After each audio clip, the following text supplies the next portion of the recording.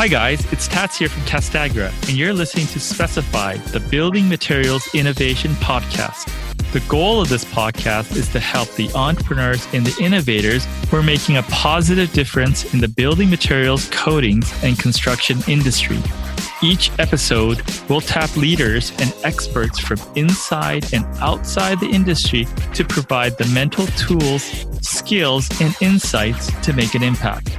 Today's guest is Charles Antis, who's the founder and CEO of Antis Roofing and Waterproofing. Charles is the director at the National Roofing Contractors Association and has a foundation that seeks to help people in their community have safe and dry roofs over their heads. Charles, thanks for coming on the show.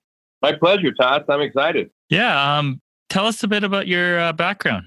Wow. So how far do we go back here? I think, we're going to get to purpose today a lot, right?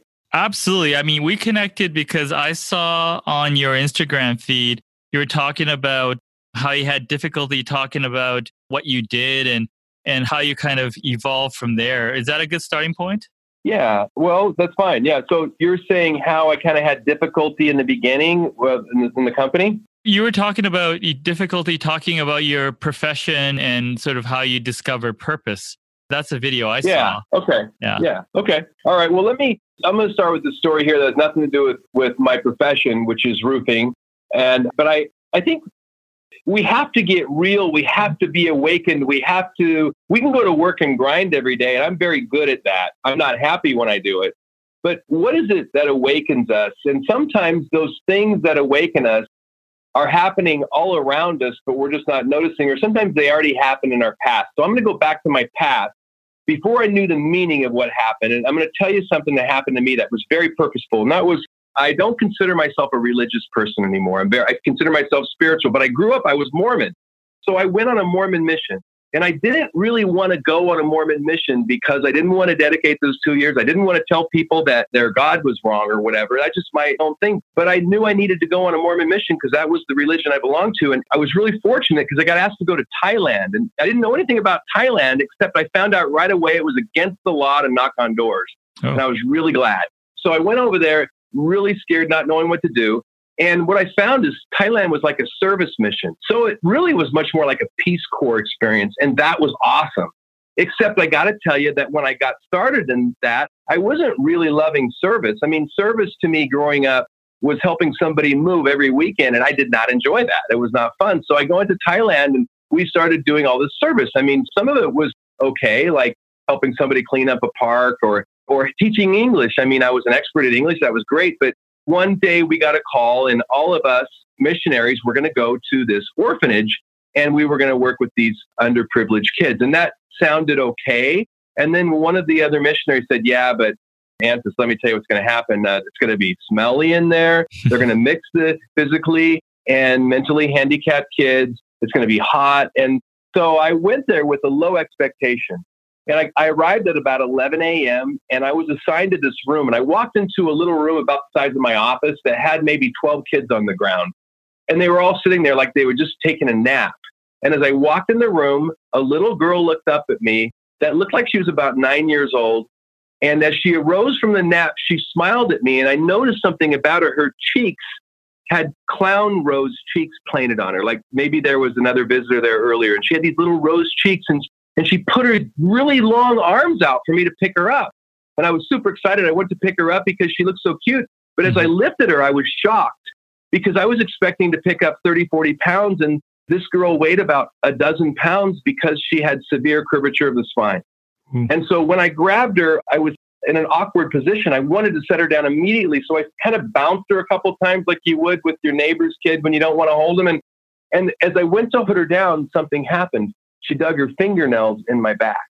And then that was odd. And I didn't know what to do with that. I was kind of in shock and I bounced her for like 60 more seconds. As I went to throw her off my hip the second time, two things happened. She looked at me in the eyes and she smiled. And then her fingernails dug deeper into my back.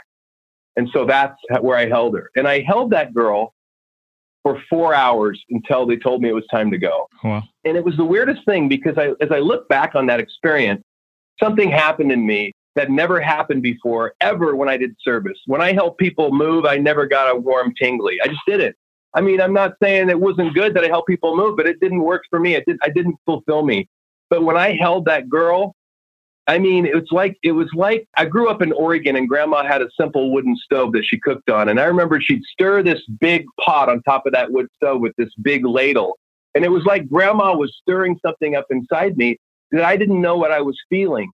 And I felt emotional, and I felt connected, and I felt useful. And that was a powerful experience. As I've dwelt on, I thought for the longest time, I had that experience because I was supposed to adopt that girl or something. And that never worked out. Mm-hmm. But no, that experience was me pausing to realize that there was something bigger. It was me seeing that I could make an impact and feel fulfilled. And this little girl gave me that gift. And so I tell you that story because that's the type of thing that as a company today, which we'll get to, which we try to build into the experience of all of our stakeholders. So I have those experiences on a regular basis. And again, we'll talk about it. But I want to create that experience where all of my people can feel fulfilled at work, where all of my distribution channel, all of our stakeholders, whether it's our clients or our peers in the community, anybody that partners with us in any way, we want to build toward that. So that's kind of where I start with my first purpose experience. But then we move forward a couple of years later. I end up in California because I always wanted to live in California, being from this little logging town in Oregon. And I always wanted to live in the big city. And I came to California. I was recruited out of BYU for a sales job, which happens a lot at BYU because BYU is all these return missionaries come and they have all this sales experience. And so I got recruited as underclassmen to go sell something in Southern California. And a couple months in, I found out the family that I sold wouldn't speak to me because I had ripped them off. And it broke my heart that this family that I really connected with wouldn't speak to me. And I looked into their accusations and I felt that they were warranted. So I quit the company the next day and I looked for a job. I had very little money. I had a car that was kind of broken down. It broke down actually when I drove right over the San Fernando Valley when I came into Southern California. And the only job I could see was in roofing. And that's how I started in roofing. And I got a few years experience. And then I was forced into starting my own company because I just didn't have enough work at the company I was working. But with no business plan, I started my own business. And this was exactly 30 years ago and like 30 years and 1 month ago. Oh, wow. And so that's when the business was started, in this kind of desperate need to sell enough work to pay the mortgage payment. And I didn't have the ability to do re-roofing yet because it was me and I was there and I developed a skill that I could solve anything that leaked from rain. And if I couldn't, I wouldn't give up until I found out. So that was my thing. That was my one skill. If you have a leak from rain, let me fix it for free if no one else can. And then you'll know I do good work and then you'll hire us to do more roofing. And so that was kind of how we started the business. And I'm going to run into the other story. And this is kind of my origin story, which really took the shape of Antis Roofing. And so under this condition of needing every phone call, I got so few calls that I spent 1 week just soundproofing the home office converted bedroom so no one would hear my daughter cry if they called. And then not long after that, I got a call one day and it was from a lady and she had leaks. And she had leaks in every room. And to me, that is a big deal if I'm a leak repair guy because I can make a few $100s a leak. And so I'm heading out to her house the next day in a very good mood until I start noticing as I get closer to this home in LA that the homes are getting a little more disheveled. Until finally I turn on the street where the address would have the home be. And I just see like this dead grass and this 4-walled small home. And it looks pretty beat up. And I didn't know what to do, but Dad always taught me to show up no matter what. So I knocked on the door and then 3 things happened that really shifted me. And the first was this lady answers the door. She's middle-aged, but she's got this hard look on her face. Like this has not been a good day or a good week. And immediately before I could even say hello, I'm hit with the smell of mildew that knocked me off my socks. And it caused a recoil in me where I just wanted to get out of there. And as I took a step back, I felt a tug at my finger. And the third thing that happened was I looked down and there was a little 6-year-old blonde girl with the biggest grin on her face who was just so stoked to have a visitor to her home. And she doesn't notice the expression on her mom's face or mine. She just assumes we're like her and she pulls me through this crowded living room into a really tiny hallway. And so finally she pulls me into her room. I know it's a room because she points to this unicorn poster on the wall, but immediately my eyes drop to the floor where I see 4 mattresses with messed up and moldy bedding.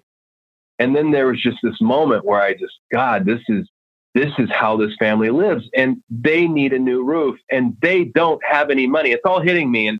What I want to do at that moment is I want to run. And I think this is an important part of CSR. If you're really making an impact, that there's a lot of counterintuitive moments in there. And this is the way it is today still. But at that moment, I thought, I have to get out of this house. That's a cute little girl, but she represents trouble for me because I can't help her in her house because I need to make a mortgage payment in a couple of weeks. And as I sat there with this conversation in my head, the mom walks in again. And I don't know why, but when I looked at her face, it was just like, something came up and I said, I'm going to take care of your roof. And that's kind of the first time that we ever put people before profit. But I went up on the roof and unfortunately it was shot, needed a new roof. And so I spent the next few days on the phone, got a bunch of volunteers. I got a bunch of crude roofing material at Home Depot. We went up on that roof and we gave them a dry roof and they stayed in their home.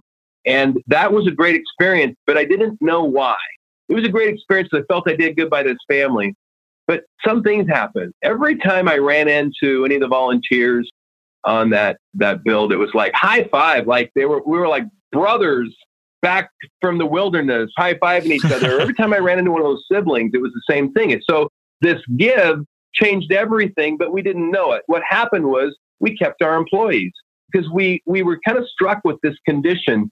We could never let anybody have a leaky roof just because they didn't have the money to pay. And I'm going to say it again because it's really the heart of what happened to us. No matter what happened, when somebody called in and a family had a leaky home and their fortress was being invaded by water, we couldn't just leave them abandoned.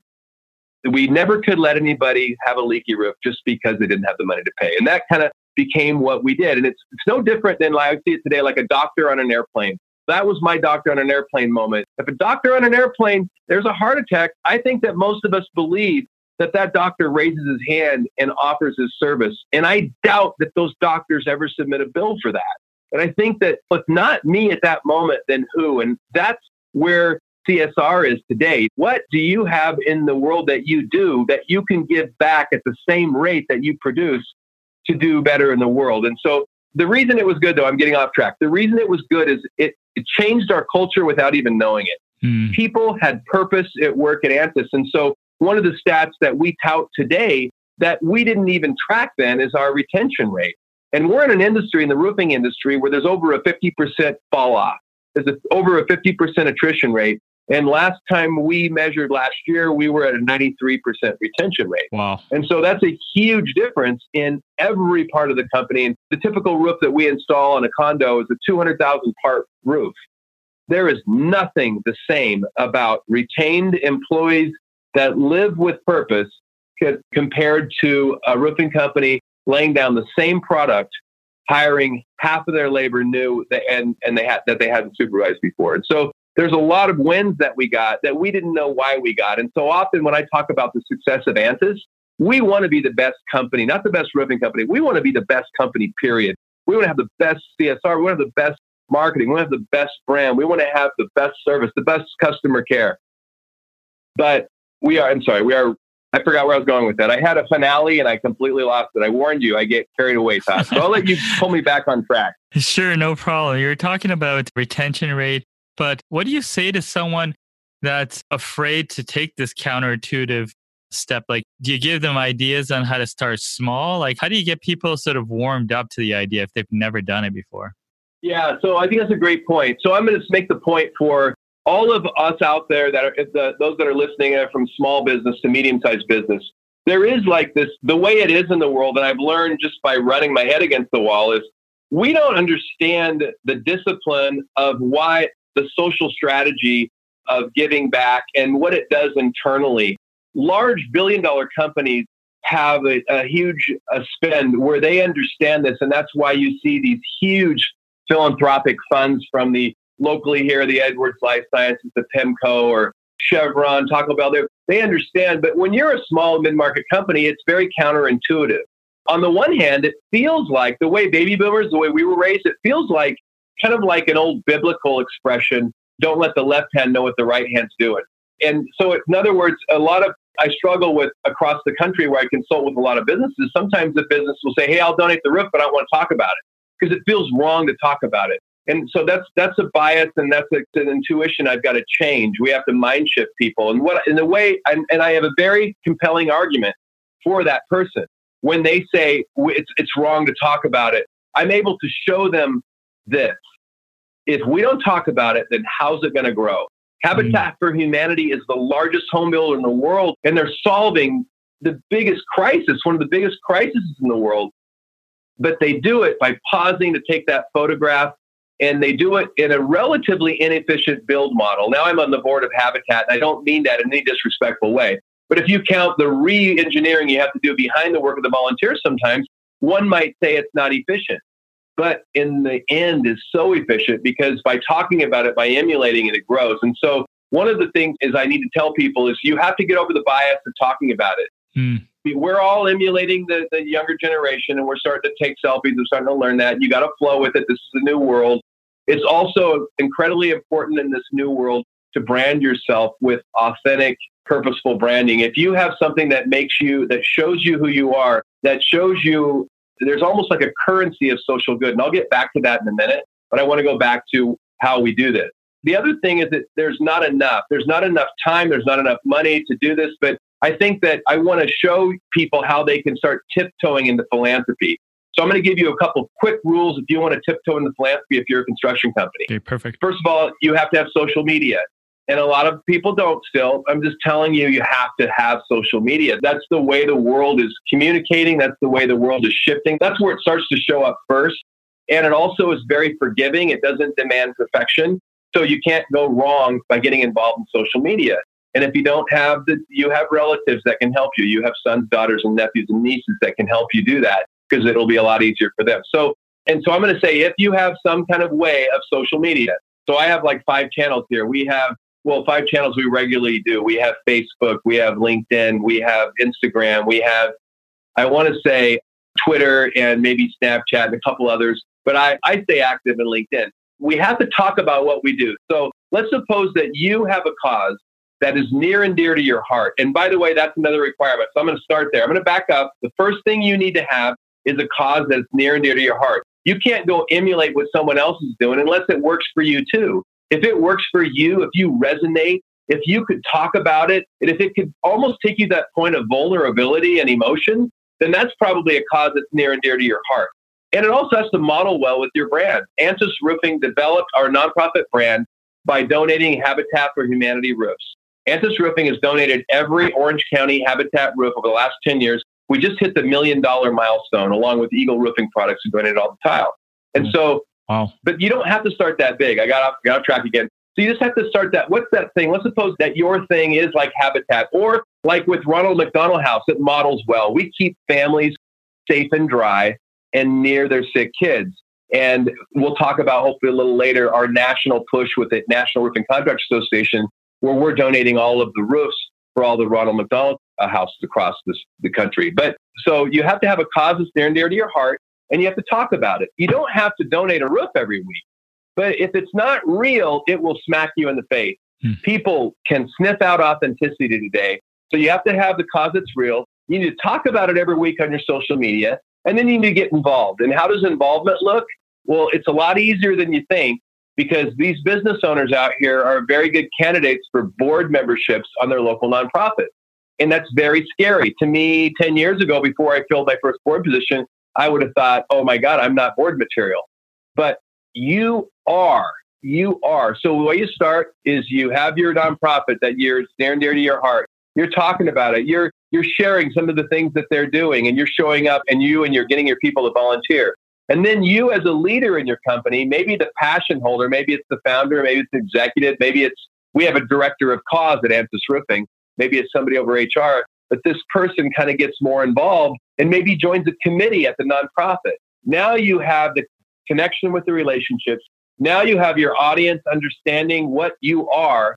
And by the way, people can't trust you in this world. We're so full of inauthenticity. When you identify with a nonprofit, you create brand identity like you never did before, because now people not only know what you do, but they know that they can align with you and trust, because they know, because you take care of Habitat Roofs, that you believe that everyone has a decent place to live. Or they know, because you donate Ronald McDonald House, that you believe that it is unimaginable to ignore sick children. I mean, these messages come out without words. They come out in photos. And so you have to develop your passion. The other thing that the critics might say, well, listen to him. He sounds like he's on a pulpit. He sounds like a preacher. Well, I'm going to tell you this. I didn't used to talk like this. I've only been talking like this the last few years because I'm asked to talk about it all the time. I can tell you that compassion is like a muscle. It's the weirdest thing. I can't tell you how many times I felt so insincere starting with the give, or feeling completely insincere and talking about our giving. And yet, because we try, it's like it just opens up. And we have trust that I've never thought we could have.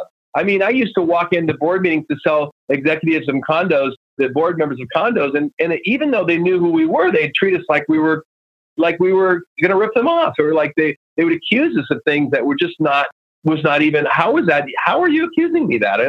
But that doesn't happen anymore. We go to board meetings now because people trust our brand, because they know what we stand for. They giggle, they flirt. I'll ask them, why are you happy with this? And they'll say things like, this is the ultimate compliment. They don't say because your customer care is the best necessarily. They do sometimes. They don't say because your performance is best. Sometimes they say things like, I don't know. We just feel good when we think about you. That was a unique compliment. And the first time I heard that, I didn't know how to take it. But that means your brand is resonating and there's trust.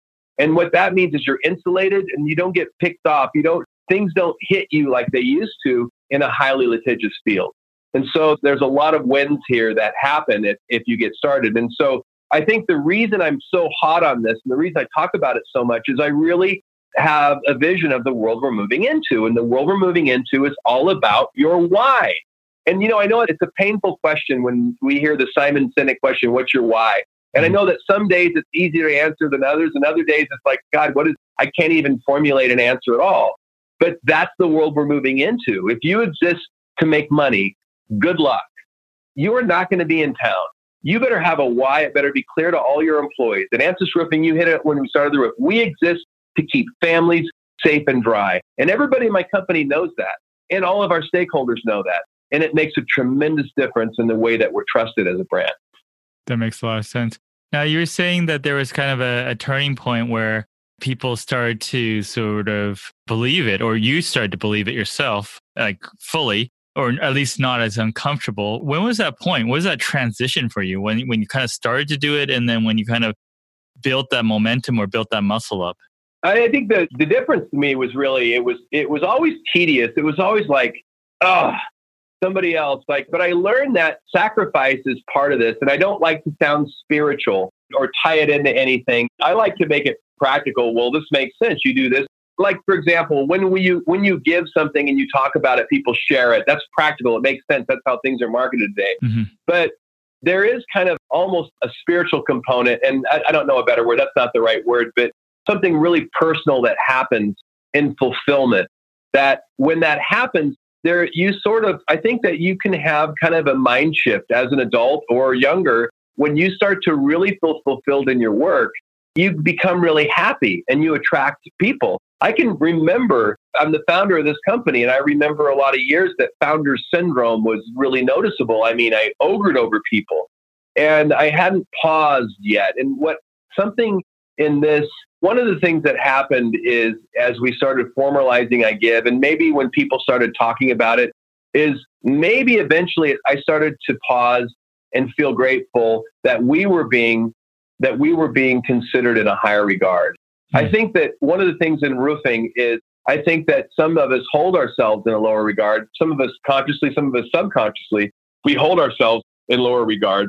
And there's something powerful about when you realize how valuable your trade is. I talk about a lot. I used to be ashamed of my hands because they had scars in them and I had bloody nails. And I thought that made me less than other people that I was around.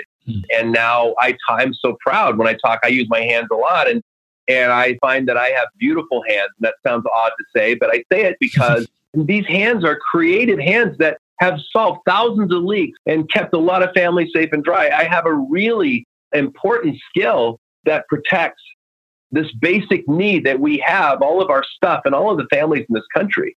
And I'm quite proud of this trade we have today. And so I think when you get to purpose, you're able to pause and see yourself as much more. We see ourselves at Antis Roofing as superheroes that will go out there when no one else will, and we'll solve that problem. And we'll do it with a smile on our face because we really are fulfilled when we're able to solve that problem. And that we're able to feel it so much more since our give started getting formalized. The way it got formalized, though, was what I said earlier, getting involved in Habitat for Humanity. I was called to be on the board after we started donating all the roofs. And then I just started noticing they started talking. I didn't talk about what we did. They said, Antis Roofing, thank you. You're donating roofs and you're transforming lives. And so that was, when they started saying that, I still didn't take it in. It took me a while to really see myself there. But they at least gave me the language that we learned to talk about our give. Let me tell you, the first time I paid for advertising that said Antis Roofing, donating roofs, transforming lives, I felt like I was going to get struck by lightning. It felt wrong. It was fingernails on chalkboard for me. But that's how I had to learn to message it. And I had to learn. I definitely overclaimed it sometimes. And other times you don't talk about it. But I mean, we learned to talk about our give. And then eventually, I think when it really started to work is when it started to work with the employees. In the beginning, I'm just like, hey, we'll donate a roof. And people in marketing are looking at me like, you just gave up my Saturday. Or people in production are going, I just got another roof to do. We're not even getting paid as a company. And so I really got overly enthused and off track. I kind of joked. I remind myself of Will Ferrell in Old School when he's streaking down the road. His wife comes up and he's all alone. He's like, come on, honey, everybody's doing it. I mean, that was my enthusiasm, but it wasn't mirrored by the team initially. But after Habitat mirrored it and we started talking about it, and then when we started learning and we started getting all of our people involved and having them choose on how we give and bringing them to the build sites and giving everybody the chance to volunteer, then it started to take on a team give feel. And that's the way this works, philanthropy. If it's just the owner and he's pushing it, it doesn't work. If it's not the owner, it doesn't work either. It needs to be owners all the way down, all the way through the organization. And I like to use this expression, real giving and good philanthropy has to be an inside-out play. It can't go from the outside in. You can't start on the community. I know because I tried that. I didn't know any better when I started. And for it to really work, we had to pause, listen to the employees, get them involved, and have them help create the models of giving. And then it really took off and became powerful. Very nice. You touched on something earlier. I think with Ronald McDonald House, you have some sort of milestone that you want to talk about? Yeah, well, so 3 years ago, Bill Good, who was CEO of the National Roofing Contractors Association, came to me. And because we had just won an award, the first place philanthropy award for the NRCA annual award at the International Roofing Expo. He said, Charles, what can we do to lift our industry? And so I started looking for partnerships. And I actually pushed a few that were really for I pushed Habitat. And Bill very confidently looked at me and said, it's a great idea, but it's impossible. And he was right, because it's like $1 billion of roofing just domestically. And there's no way we could get that product donated. That's all they make. So we pushed some other things. And finally, I just started getting involved locally in the Ronald McDonald House. And I just talked to somebody who went to nationals, and they just met this Rob Parker, who was a really amazing. He's not their person anymore there, but he was the guy at Ronald McDonald House internationally that really fronted it.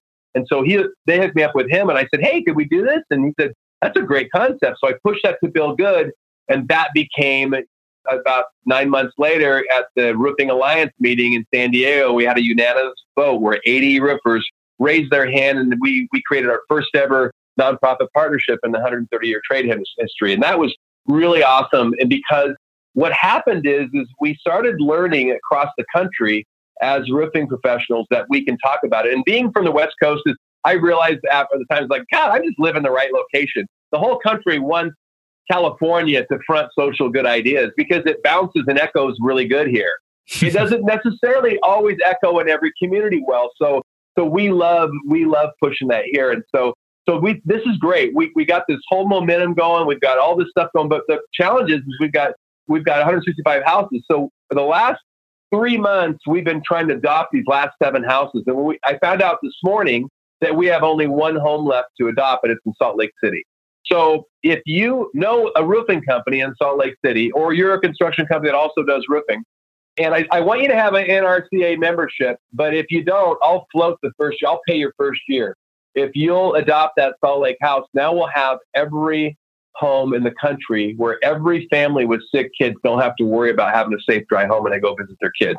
That's the exciting thing. Is I was actually going to do a post on that today on my LinkedIn, and which, by the way, think about this. So back to what we're talking about. This is a great thing. So I'm involved here. Even if I wasn't involved, I have an interest. I have information that we have 1 house left. So I'm going to post that in an effort to grab one of the roofers or get somebody around the country to call somebody or grab somebody so that Now, think about what that does. That takes very little effort. It costs me nothing unless I boost the post. And that is also good for my salesmen who are out selling, because it's just another reminder to all of our stakeholders out there that this is really what we do. We eat, sleep, and breathe this.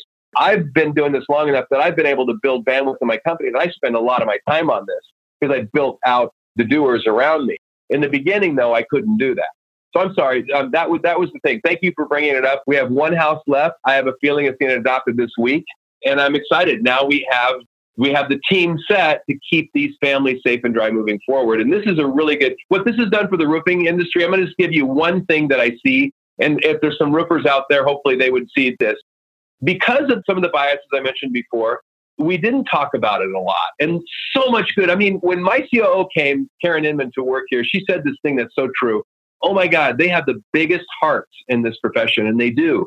But there wasn't a lot of talking about it. But what I see now, if you look at posts that come up on my newsfeed from the same companies, I see colorful T-shirts with cause messaging on them at Build. I see all this smiles, and they're showing their smiles. They're showing their teams. In the roofing industry, we're showing the good that we're doing on an ever-increasing basis. And what's happening is we're starting to see ourselves higher than we did before. And for me, it's huge, but I think that's true across the board. And we're realizing that we have, well, also there's some other shift going on. The fact that brick and mortar stores don't thrive the way they used to, and the threats that are out there, having a trade today is a really awesome thing. Even though we're in a super adaptive market, we have a trade, and people are always going to need their roofs or concrete or whatever. I know that this is a broad construction broadcast, covers all aspects, but we're fortunate that we have this trade. And I love that. There's so many things to feel good about being in the trades today. And I love this push where the trades are getting more and more excited about their give nationally. I told you earlier that this is not vetted information on my part, but I know of 2 other companies that are modeling just within Ronald McDonald House to provide services nationally. And this is the one I don't have verification of, that the HVAC industry is looking to do the same thing the roofing industry is doing. Rumor has it. I just don't have verification. And the other is there's a very Finagence, I'm going to use their name, which is a cosmetic company with 300,000 agents worldwide. They are looking to they've already done a National Day of Beauty at some of the Ronald McDonald houses, and they're looking to do this. So it's really exciting to see what's possible when you look at the give portion. And by the way, we wouldn't do this if it also wasn't good for business. And that's the thing, I'm not doing this because I'm this bleeding heart. I mean, I have a big compassion muscle because I keep growing it, but I'm doing this because it's good business. I'm doing this because we just celebrated a 30-year anniversary. Because we're so insulated and involved with the community, I'm confident we'll be around 30 more years in an industry where 3 out of 5 fail every 3 years. Makes sense. I forgot. Oh, you know what I want to talk about, one other thing, and I know this is kind of weird. This is the thing I warned you about. This is where I don't know how it's going to come out, but I want to explain why this is so important. This world we're moving into, this world where purpose matters more than everything. I want you to just think about something. I'm not going to make a political statement because I'm very centrist, like probably most of the listeners. But if you look at what happens politically, you see something unlike we've never seen before, way worse. We see mislabeling. We see self-labeling that's so far off. We see cross-the-aisle labeling that's so far off. We see propaganda unlike we ever thought I don't think we ever saw this coming, the propaganda out there. So what does that mean? People, all of us, are craving something on this basic survival, emotional, intelligent level. And that is, we're craving authenticity. I have to know where you stand. You need to know where I stand. And that's why this is so important today. So we're in a world right now where you hear of things like cryptocurrency. And cryptocurrency, to me and to the people that I really trust, is kind of bullshit. Now, I don't want to put that down for those that are invested in it heavily or those, but I mean, it doesn't really make sense to most of us. There is a currency that is changing the world, and it's not cryptocurrency. It's the currency of social good. About 4 months ago, China, there was a lot of news from China. They're actually creating this social good score, and they call it something different. I'm misquoting it. But it's going to get you to the front of the line, get you a bigger house if you live life in China's communist version of good. But we see the same thing happening here. You read about it some. I have some people that are working on this, some friends of mine that are working to build better algorithms that can build the most important thing, authenticity. The way that will show up right now, but we don't get these algorithms, it seems to me, those people, and I've been told those that are verified good, doing socially good things, are going to get a higher, going to come to the head of the search more. I can't verify that, but I'm going to tell you it the way I see it. I see things very visually. And so imagine, and what people crave is to be seen. We need to be heard. This is the world we're moving into. Everything's being seen, being heard. So imagine, I'm looking at my PC right now. I'm looking at a PC that's roughly 18 inches by 12 inches. And that's the world. And here we are, we're little pin dots, our little faces just zooming across that screen about the size of your little LinkedIn dot. Everybody's cruising across that screen. Blip, it's gone. Blip, it's gone. Forward, backwards. But if you have a high social good score, instead of that blip, imagine a saucer that your copy's on, slowly moving up from the bottom with your face on it. And it takes 30 seconds to drag off that screen. That's the visual of the world we're going into. I mean, literally currency and the way we spend it's going to change. It's already changing. We can't completely adapt to that. But the currency of social good is the currency that's going to move the world the way I see it. And I've been betting on this for about 4 years. And it's the smartest decision I ever made in the marketing of our company. The currency of social good. That's very nice. Did that make sense? Tell me the truth. It does. Is that completely out there? Did it make any sense? It makes sense. I mean, everything is more public. People know what people are doing. There's a big effort to understand what's authentic and what's not. And there's just a lot of people looking into it. So if you're living... Okay, I'm going to get weirder. Really, I'm going to give you one more 30-second one just to get more weird, because at least when you're weird, the stories are remembered. Yeah. I've had friends that have gone. I've had friends that have gone to prison, and when you're in prison, you have to join a gang. And I really debated that. You have to join a gang. No, you have to join a gang, because until you join a gang, you're a threat to everyone. And once you join a gang, people know who you are and they know how it's all aligned. And so we're kind of craving. We need that thing. There's less trust in our society today. But I'm involved in I'm on about 8 boards and a few other advisory boards, and I belong to gangs where I'm verified, and it creates trust. Without that trust, I couldn't do the things that we're doing at Ansys Roofing. We have some amazing things we're working on, but it's because of that trust. Because I understand how the rules exist today, and I make sure that I have everyone on my team have an opportunity to be known for the good people that they are. And there's certain ways that we can do that. And by the way, LinkedIn to me is so critical, and most people are not on LinkedIn or active on it. And you don't have to be super active on it, but that's your calling card in business more than anything else. And LinkedIn today is of critical importance, and fill it out. What you're involved in. If you have an interest in Habitat for Humanity, then make sure you plug that into the bottom of your LinkedIn profile. If you do any more involvement, then you'll have an opportunity to talk about that in your community section. So, I mean, things like that are critically important today, because this currency of social good is going to be what defines you in the next decade. Awesome. You have so much energy, which is awesome, and passion. I know. I'm sorry. I warned you.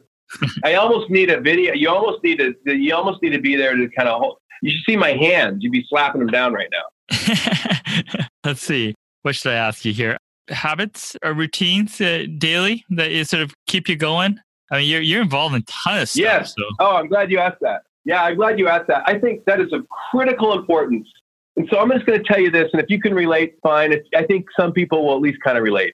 I wake up almost every day for some reason with a sense, not a sense of doom, but a sense of I'm a caretaker with everything to lose. And I have to hold on to all this stuff or I'm going to lose it. And it's kind of like that. And maybe I'm having bad dreams or something. I don't even remember them, right? But I don't wake up with as serious disposition as I can get. So the most critically important time of the day for me is those first couple hours.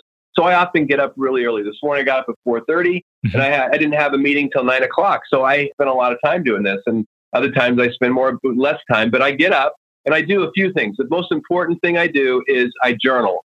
And I'll write. I use a tool called the 5-minute journal. I gladly plug that because in 5 minutes, I do this. I write 3 things I'm grateful for, 3 things that will make the day great, and then 2 I am. And I don't know why that works. I don't understand the science. Again, like I said, I'm not a religious guy, but by gosh, whatever I write in, whatever makes that day great, always happens. And I write stuff that's good stuff. I write stuff like I lift everybody I touch today.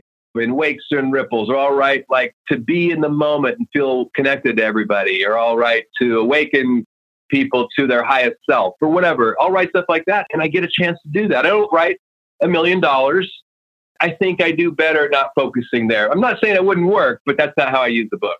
And I think that journaling is critically important. And those of you who have done a gratitude list any time in your life, you'll remember how you felt better. But doing it your first 5 minutes, it gives you a chance to start the day fresh. And then I go out and I do a really kind of Tai Chi form of exercise. I either swim or bike. I go really slow.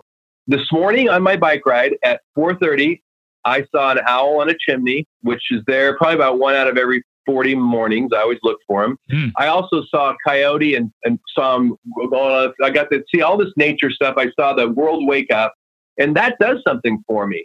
And then I also did a little weird Tai Chi type thing. I don't even know what it is. It's kind of a combination of a few yoga things, but it's just my way of kind of centering and awakening myself. Because like I said, I wake up thinking I'm a caretaker, but I awaken myself to something kind of like I am a creator and we're going to create amazing stuff today. And that's how I start the day is critically important. And that is maybe as a spiritual thought. I have a daily reading I do from The Universe Talks. It's tut.com, TUT.com. Monday through Friday, if you sign up, they'll send you a free email. It'll say things like this, like, I got this thing from it that changed my life. Whenever you speak to another human being, whether live in your mind, local, whatever, always speak to their highest self. And so I take things like that, and if it works, I plug it in. So I have like 3 or 4 things I do in the morning that I can do in an hour, or I could stretch out to a couple hours. And then that makes a tremendous difference for me in the day. If I go in the day not finding my authentic self, then I become like this tape recorder guy playing messages, and I just get angry and frustrated. And so for me, how I start the day is of critical importance. And I have more bandwidth than I used to. I can spend more time on that than I used to. But I would at least say, get up, do a 5-minute journal, and then do a meditation. I do a form of meditation where I don't really, it would be like praying to those that are religious. And I only say I'm not religious because I like to call myself, this sounds weird. I told you I wouldn't get weird, but I want to say that I always refer to God as the universe. And the reason I do that living in California is I never offend anybody because we have so many different religions here. So I always talk about stuff as being the universe because I don't offend somebody. I just sound weird, especially when I'm in the South. So my whole morning ritual is of critical importance to get me to a point in the day that I feel like I can contribute everywhere I'm going and not kind of disintegrate, if that makes any sense. It does. No, it's good. It sounds like you have a good process. I don't know. I think I'm falling apart there, Tots. I don't know. That was not my best description. Sorry. I think you're doing fine, Matt. That 5-minute journaling sounds awesome. I'll definitely give it a try. I do some journaling, but if anybody's ever in Southern California and you want to drop by Anthos Roofing, I'll give you a tour and I'll give you a 5-minute journal. Awesome. Sounds great. I hand them out because they're life-changing. Nice. Is there anything that I should have asked you but didn't? Oh, wow, man. I don't know. I was so all over the board. I don't know. God, if you want to ask me another question, I'll go down. I don't know. I'm looking at a board. I have this wall in my office it's kind of my inspiration wall or my madness. Oh, what does that look like? What does that board look like? And I write, it's just like chaos. But what I use it for whatever's working, I leave it. Like let me tell you something that meant a lot to me. This is silly, but it's powerful. There was a poet who died about 2 months ago, and I can't remember her name, but she was really inspirational to me. And she wrote a book, or she wrote a poem called When I Am Among the Trees. And this is, so I live my life, I want to live like this. And I'm gonna butcher the poem, I don't try to tell it to you. When I am among the trees, especially the honey locust and the pines, they give off such shades of gladness. I would almost say they save me in daily. I'm so distant from the hope of myself, in which I have goodness and discernment, and never hurry through the world, but walk slowly and bow often. Around me, the trees stir in their leaves and say, stay a while. And you too have come in the world to do this, they say, to go easy, to be filled with light and to shine. That's an awesome poem to me. And maybe it doesn't translate well when I do it on the podcast, but that's my life. I want to go easy. I want to be filled with the right kind of light. And by that, I go out of the way to say I'm not religious because I believe the bridge needs to be built all the way to everyone, no matter what. And I don't think how they call God or those type of things matters in giving. And so I think there's a change happening in our country. And this is, and I love, my parents are very religious. I respect all religions, but there's a shift where the younger people are doing their giving differently. And they want to be 100% involved with every part and have complete transparency and with every part of the give. And so what's happening is businesses, they're not becoming like religions, but they're becoming focused channels to fulfill cause. And when I was a kid, that was only fulfilled through church. And so there's a shift there that's very exciting. And so if you can be vulnerable and authentic at work, then you're going to be keeping your employees longer, and you're going to be fulfilling part of this new dynamic. And that is that people get a lot of their spiritual fulfillment through their cause that they can do at work. And I think that's kind of a shift that we're seeing right now. And I haven't really talked about that yet publicly, but just with those that are kind of observing it. And so I don't know where that's going to end up, but I'm very much watching that shift. And we're a part of that. And it's fun being there when you're a leader in the revolution and the way people are going to feel fulfillment at work. And by the way, only 30% of those in the world are fulfilled at work. I mean, it's a drudgery for most people. And if we could shift that up, if we could bring that 30% to 60%, then that's something that I'm really excited about. The one last thing I'll say is this, I'm sorry, because I asked what else I could say. I'm really into assessments. If you want to shift yourself, you need to understand yourself. So do the DISC analysis. You can do it for $20. You'll find out if you're an animal, how you would survive. Do you survive in the world by being popular, by being dominant, by being middle of the pack, or by being cautious? You got to know how you survive. And these analysis will help you understand yourself, help you forgive yourself, and then align yourself better with the things you do. So emotional intelligence, DISC, Briggs and Myers. We went and did a purpose assessment called at the Imperative Purpose Lab in Seattle. It was it was a big, long deal. It's expensive. It took a week. But man, I came out of there understanding what it is that fulfills me. And we've performed that model on over 30 of our people. And so I know, for example, what fulfills me. It's not tutoring people. It's not managing people. I quite frankly, I'm not talented in those areas, but I'm fulfilled by awakening people to their purpose. I am fulfilled by causing that shift in someone where suddenly they are fulfilled and they are creating impact in the world. So I strongly recommend everybody understand who you are, understand who your people are, and you'll find that you trust each other more. And when you understand who you are, now it's easier to line out with those things that you are fulfilled in doing. I don't know if that quite makes sense, but I strongly recommend in any corporation that if I had to recommend one thing to give you, Strength Finders is another great thing, but DISC analysis is the one that I know the best, so I trust it the most. I'm not saying it is the best.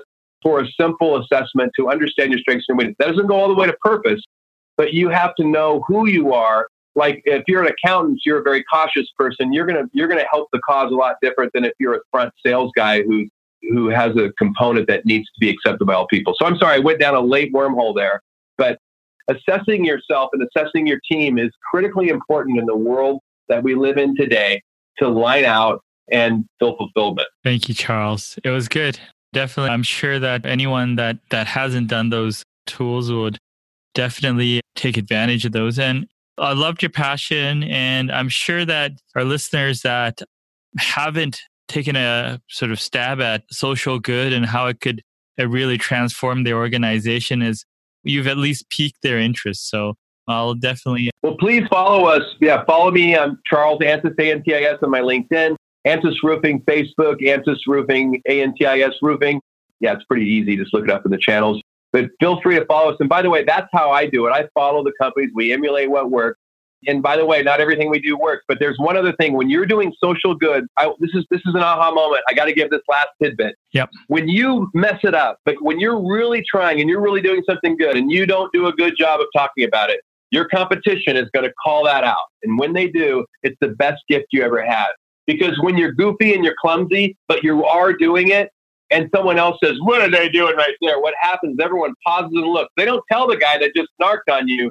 They actually go, well, I'll be damned. I never noticed, but these guys are really trying. And so clumsy social media marketing of your social good is one of the best things that happens, where you can't get that clumsy unless you're talking about the good that you're doing, so long as you're doing it. That's something we discovered accidentally. Nice. Well, thank you so much. My pleasure. Anytime. So I want to thank everyone for listening to Specify. And I also want to thank the listeners specifically that are working hard each day to change the world to make it a better place. If you know anyone that would benefit from this episode, please forward it along and send me a note or drop me a comment if you have any feedback or suggestions. Talk to you soon.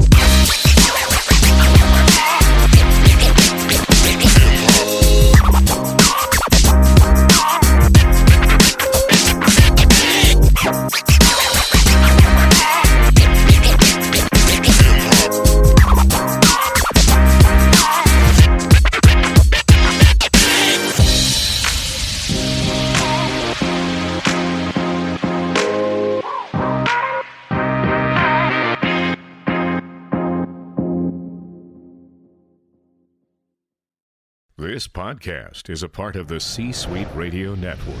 For more top business podcasts, visit c-suiteradio.com.